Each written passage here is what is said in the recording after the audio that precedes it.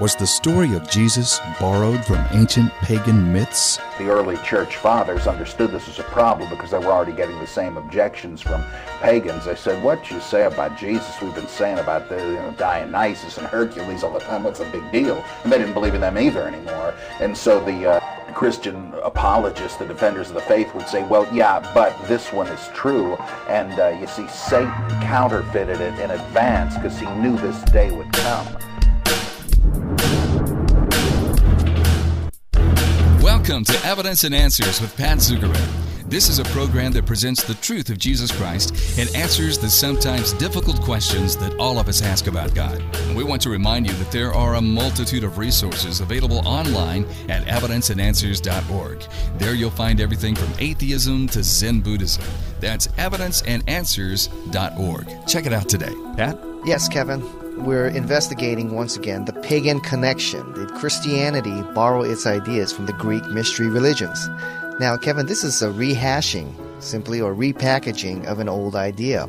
This idea that Christianity borrowed its ideas from the Greek pagan religions was introduced in the 60s and eventually died out because people saw the fallacy of this argument. However, it has come back once again, and today skeptics are launching new attacks, and they allege that the Greek myths such as Mithras, Osiris, Hercules, Dionysus, and others parallel Christianity, that there are strong parallels between these myths and Christianity, and therefore they conclude that Christianity borrowed its ideas from these Greek pagan myths. In fact, Kevin, let me go to a brief clip here from a video, a very popular video called The God Who Was Not There, that explains the argument that Christians borrowed the story of Jesus from these Greek pagan myths. The early church fathers understood this as a problem because they were already getting the same objections from pagans. They said, what you say about Jesus, we've been saying about the Dionysus and Hercules all the time. What's the big deal? And they didn't believe in them either anymore. And so the Christian apologists, the defenders of the faith, would say, well, yeah, but this one is true. And you see, Satan counterfeited it in advance because he knew this day would come. Now, that was from The God Who Wasn't There. The documentary did quite well. In fact, I think it's still selling on Amazon. The basic contention is that Jesus never existed, but the story of Jesus was borrowed from older pagan religions. Right, that is the basic argument here. Now, let's take a look at the basic fallacies of this argument, just to sum up. There are numerous fallacies. I'm just going to mention three here. First, we have what's called the composite fallacy. In other words, skeptics, they lump together these pagan religions as if they're one religion when making comparisons with Christianity. So by combining the features of these many myths from various religions, an attempt is made to show strong parallels to Christianity. So instead of just taking a look at the individual myths, they lump them all together to show that there's some parallel here. Second, we have what's called terminology fallacy here. And there's confusion created because Christian terms are used to describe pagan beliefs. The pagan beliefs are very different from biblical teachings, but since they use the same terms, people mistakenly conclude Christianity and these pagan myths share the same beliefs. Examples of terms that are used include resurrection and virgin birth. And third, we have what's called the chronological fallacy. There's no archaeological evidence that the mystery religions were in Palestine in the 1st century A.D. In fact, 1st century Jews loathed syncretism with other religions. They denounced the other pagan religions. And Jews and Christians were uncompromisingly monotheistic, while the Greek and Roman religions were polytheistic. And the evidence shows that the pagan religions developed and often later adopted and used ideas from Christianity as Christianity grew and spread throughout the Roman Empire. Wow, so it was kind of the other way around. Some of these pagan religions actually adopted, after the Christian era, the early Christian era, actually adopted some Christian themes? Right, that is correct. And if you study the individual myths, the differences between Christianity and the mystery religions are significant, so it's highly unlikely Christianity would borrow its ideas from the mystery religions. In fact, some of the early Christian apologists, who are often misquoted by these skeptics, denounce these pagan myths as immoral, teaching immorality and immoral conduct, not only conducted by the heroes of these myths, but the gods that are portrayed in these myths. Yeah, so Kevin, Christianity doesn't gain its source from these Greek myths. Christianity gains its source from Judaism. Christianity comes out of the Old Testament teachings of Judaism. Now, that was the evidence that you cited that there really was no influence of pagan religions on first century Palestine. They were fiercely Jewish.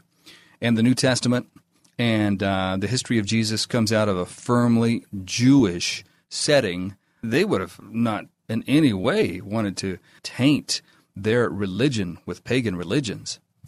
Right, and if you read the New Testament, Jesus, Paul, and the apostles all appeal to the Old Testament, and you find direct teachings and fulfillments of prophecies and traditions and fulfillments of the law coming right out of the Old Testament.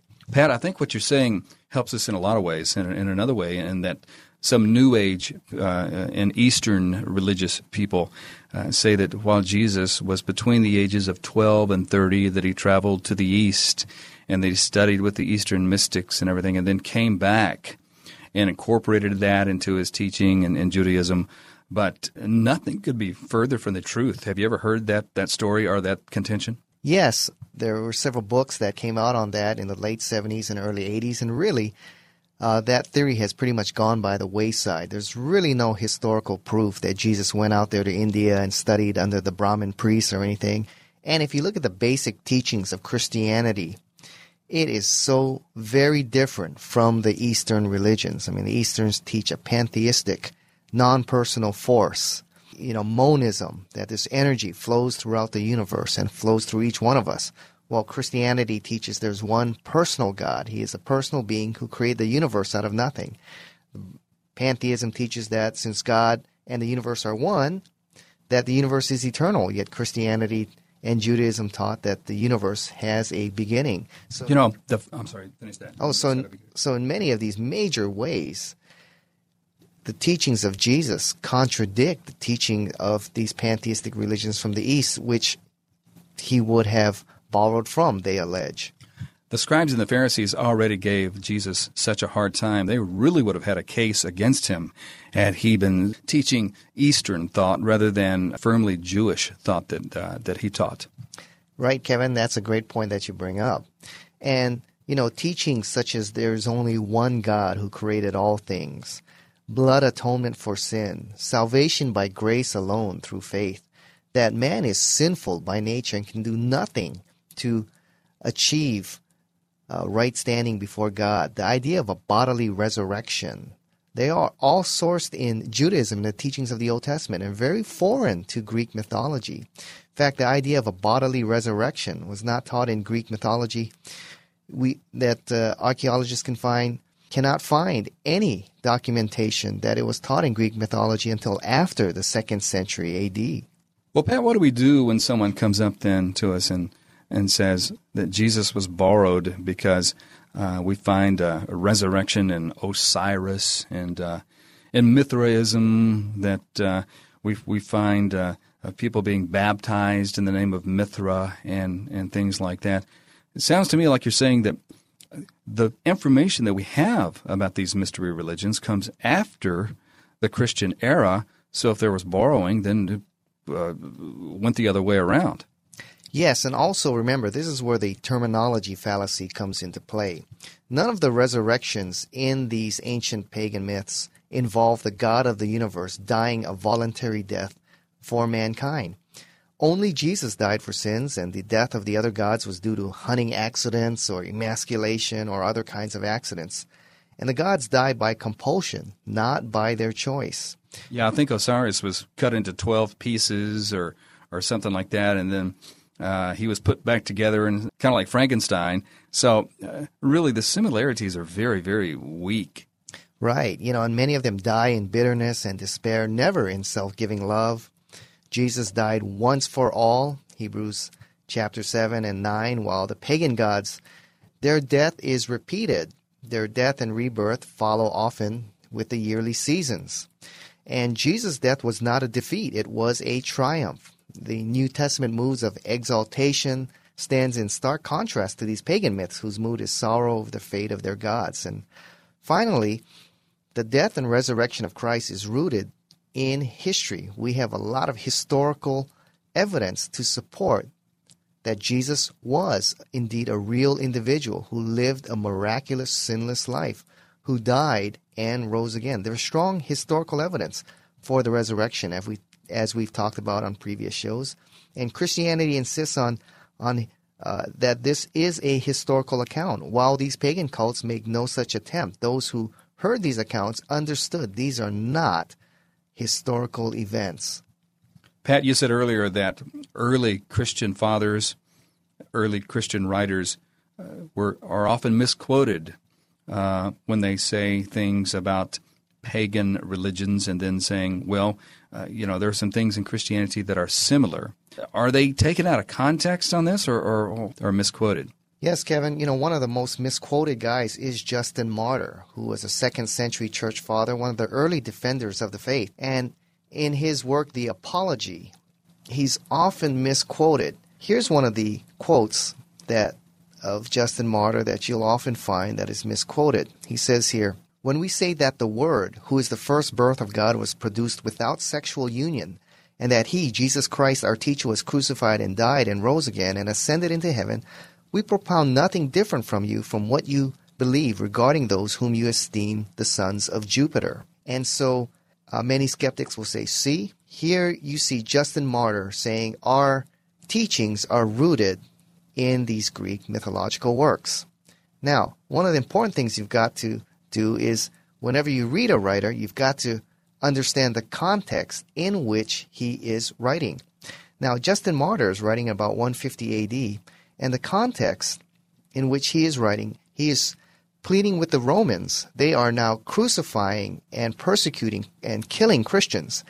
And his whole argument is this: look, you accept these Greek pagan beliefs which teach immorality and an immoral lifestyle. Why can't you tolerate us Christians who worship the true Messiah, Jesus Christ, the true divine Son of God who died and rose again? And Christianity is an ethical religion. It teaches noble and virtuous traits. If you can tolerate these pagan myths, why can't you tolerate and allow us Christians to live in peace? So it was a plea not to be practicing discrimination against Christians? Yes, that is correct. And, Kevin, he understands that these are false religions. Throughout his work, he denounces these pagan myths as immoral and untrue. Let me read you a quote here from his work, The Apology, chapter 20. He says, "But far be such a thought concerning the gods from every well-conditioned soul as to believe that Jupiter himself, the governor and creator of all things, was both a parasite and the son of a parasite, and that being overcome by love of base and shameful pleasures, he came in to Ganymede and those many women whom he had violated, and that his sons did like actions. But as we said above, wicked devils perpetuated these things, and we have learned that those only are deified who have lived near to God in holiness and virtue. And we believe that those who live wickedly and do not repent are punished in everlasting fire."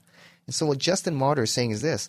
He's saying these pagan myths are untrue, and the example set by these heroes and even the god Jupiter himself, these are evil and immoral examples that are set before the people and therefore promote immoral conduct. Yet here we as Christians believe in a historical Jesus, and we teach a faith that teaches holiness and virtue. So throughout his work, he's denouncing these pagan religions. But his whole argument is this: if you can tolerate these pagan myths that are not true, why can't you tolerate Christianity? And when he points to certain similarities, it's a far jump. You're reading into the text.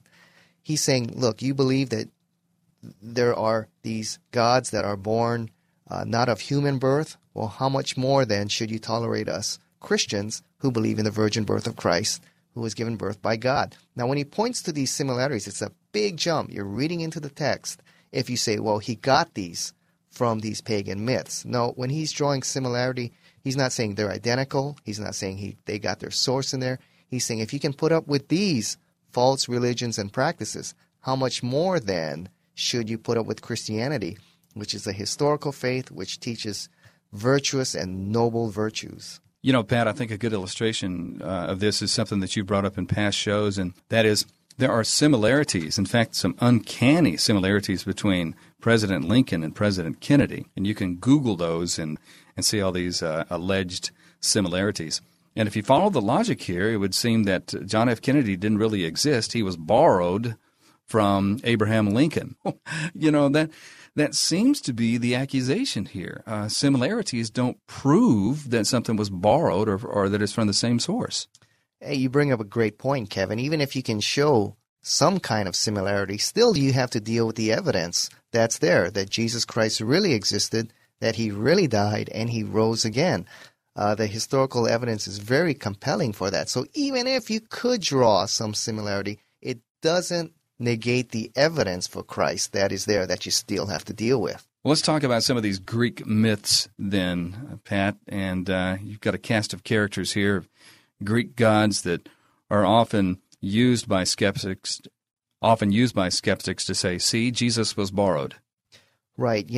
When you study the individual myths themselves, you're going to find that there are big differences between these myths and Christianity. So it's highly unlikely Christianity would borrow from these myths. First one that's often quoted is Mithraism. Mithraism arose in the Asia Minor region about the 1st century BC, and it was relatively an insignificant military cult that gained some popularity, but it was after Christianity that it flowered. Now, according to this myth, the god Mithra supposedly was virgin-born when he emerged from a rock. He was carrying a knife and a torch and wearing a Phrygian cap. He battled first with the sun, then a primeval bull, thought to be the first act of creation. Mithra slew the bull, which then became the ground for life for the human race. Now, some versions have it that Mithra, when he was born from the rock, he was stuck, and some shepherds found him stuck in the rock and helped pull him out. Okay, now, do you see the parallels, the strong parallels here between the virgin birth of Christ and Mithra? Jesus was born of a virgin. Mithra was born from a rock. Right. So as you can see, it's quite obvious.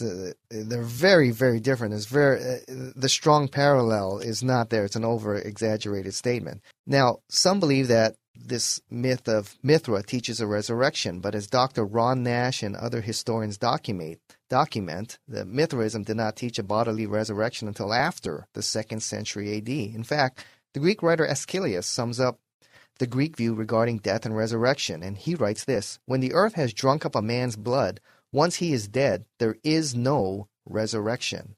So Mithraism had no concept of death and resurrection of its God, and no place for any concept of rebirth in its early stages. So in its early stages, the whole idea of rebirth or resurrection would have been completely foreign to its outlook.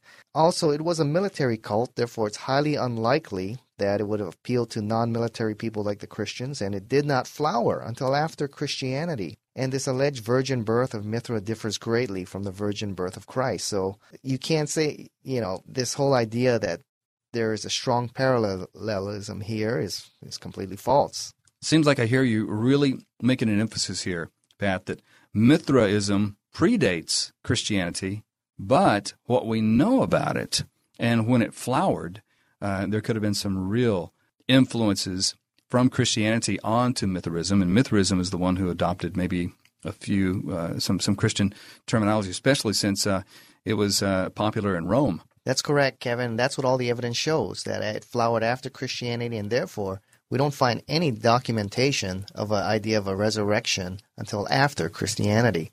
Well, let's take a look at another one. How about the cult of Dionysus? Dionysus is alleged to have a virgin birth and also miracles similar to that of Jesus Christ. Well, let's take a look. There are several versions of these Greek myths. So as I'm speaking here and telling the myths, you may have heard of a different version, but there are many versions that are out there. Okay, now here's one version. One version teaches that Zeus fell in love with a mortal female, and as a result of their sexual union, this woman became pregnant with Dionysus. Now Hera, Zeus's wife, in a jealous rage, has the Titans tear up the baby, and all is torn but his heart, which Zeus uses to recreate Dionysus and implants the fetus in the womb of a woman called Semele, and she gives birth to Dionysus. See the parallel between the virgin birth of Christ and the virgin birth of Dionysus? Here's the second version. Zeus has sexual relations with Semele and impregnates her. Hera, in a rage, whispers doubts in Semele's ear, and she begins to doubt if Zeus is indeed the father of her child. So deeply troubled, she demands to see Zeus, but Zeus is reluctant to appear because he knows that if she sees him that she'll be burnt to a crisp. Well, she pleads and pleads, and finally he appears to her, and she is burnt to a crisp when she sees him. Zeus takes the fetus and sews it into his thigh and eventually gives birth to this child. So you see the alleged virgin birth and the, quote, resurrection of Dionysus, you can see, greatly differs from the birth and resurrection account of Christ. Fantastical tales, yarns, that are absolutely unbelievable as compared to the events in the life of Christ, which are historically based.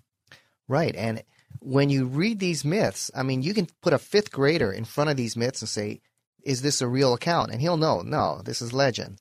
But if you put him and you have him read the Gospels, he'll know exactly right away, this is a historical figure. It's written in plain language. There are historical references, historical figures. He can tell the difference between myth and history. Here's another one that we hear often, Osiris. He's believed to be one of the gods of Egypt. Now, according to this legend, he left Isis to rule Egypt when he decided to spread his rule around the world. He returned only after civilizing the entire earth, and he found that Isis ruled wisely and his kingdom was still in perfect order. However, it was at this point his brother Set began plotting against him, and there are many stories how Osiris was killed.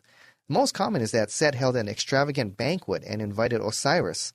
And after the festivities were over, Set produced a magnificent coffin and offered it as a gift to whomever it fitted the best. And of course, it had been built for Osiris's form, so when he got in it, it fit him perfectly, and it is then that the evil Set shut the lid and threw the coffin into the Nile River. Now, Set took Osiris's place as king, while the grieving Isis searched for Osiris's remains, and she found the body in a faraway place called Byblos, brought it back to Egypt, and hid it in the marsh. However, the evil Set found it and tore the body to pieces, throwing them again into the river. And Isis collected all the pieces, 14 pieces, except for one, which had been eaten by the fish, and she bandaged the body together, which they believe was the first mummy, and this mummy was then transformed into an auk. And it's in this form Osiris traveled to the underworld to become king and judge over the dead. So this alleged resurrection of Osiris is not a resurrection, but more of a zombie-like existence of the underworld, unlike the physical and glorified resurrection of Christ. First century Jews, Pat, would say, get out of here with all that nonsense. That is not at all what we would purport to happen in the events here. They didn't want to have anything to do with all these pagan stories and myths and religions. Pat, C.S. Lewis tells a story. He was sitting around the fire with an ardent skeptic. The atheist of atheists there at Oxford. And he and C.S. Lewis were having a conversation. And this atheist said something that stunned C.S. Lewis. And he said, "Rum thing, seems that all this talk about all those ancient dying and rising gods seems like it actually happened once." And he was talking about Jesus. He's saying, we have stories and they have some similarities, at least on the surface. But he said, you know what? It looks as if the historical evidence points to it happening at least once.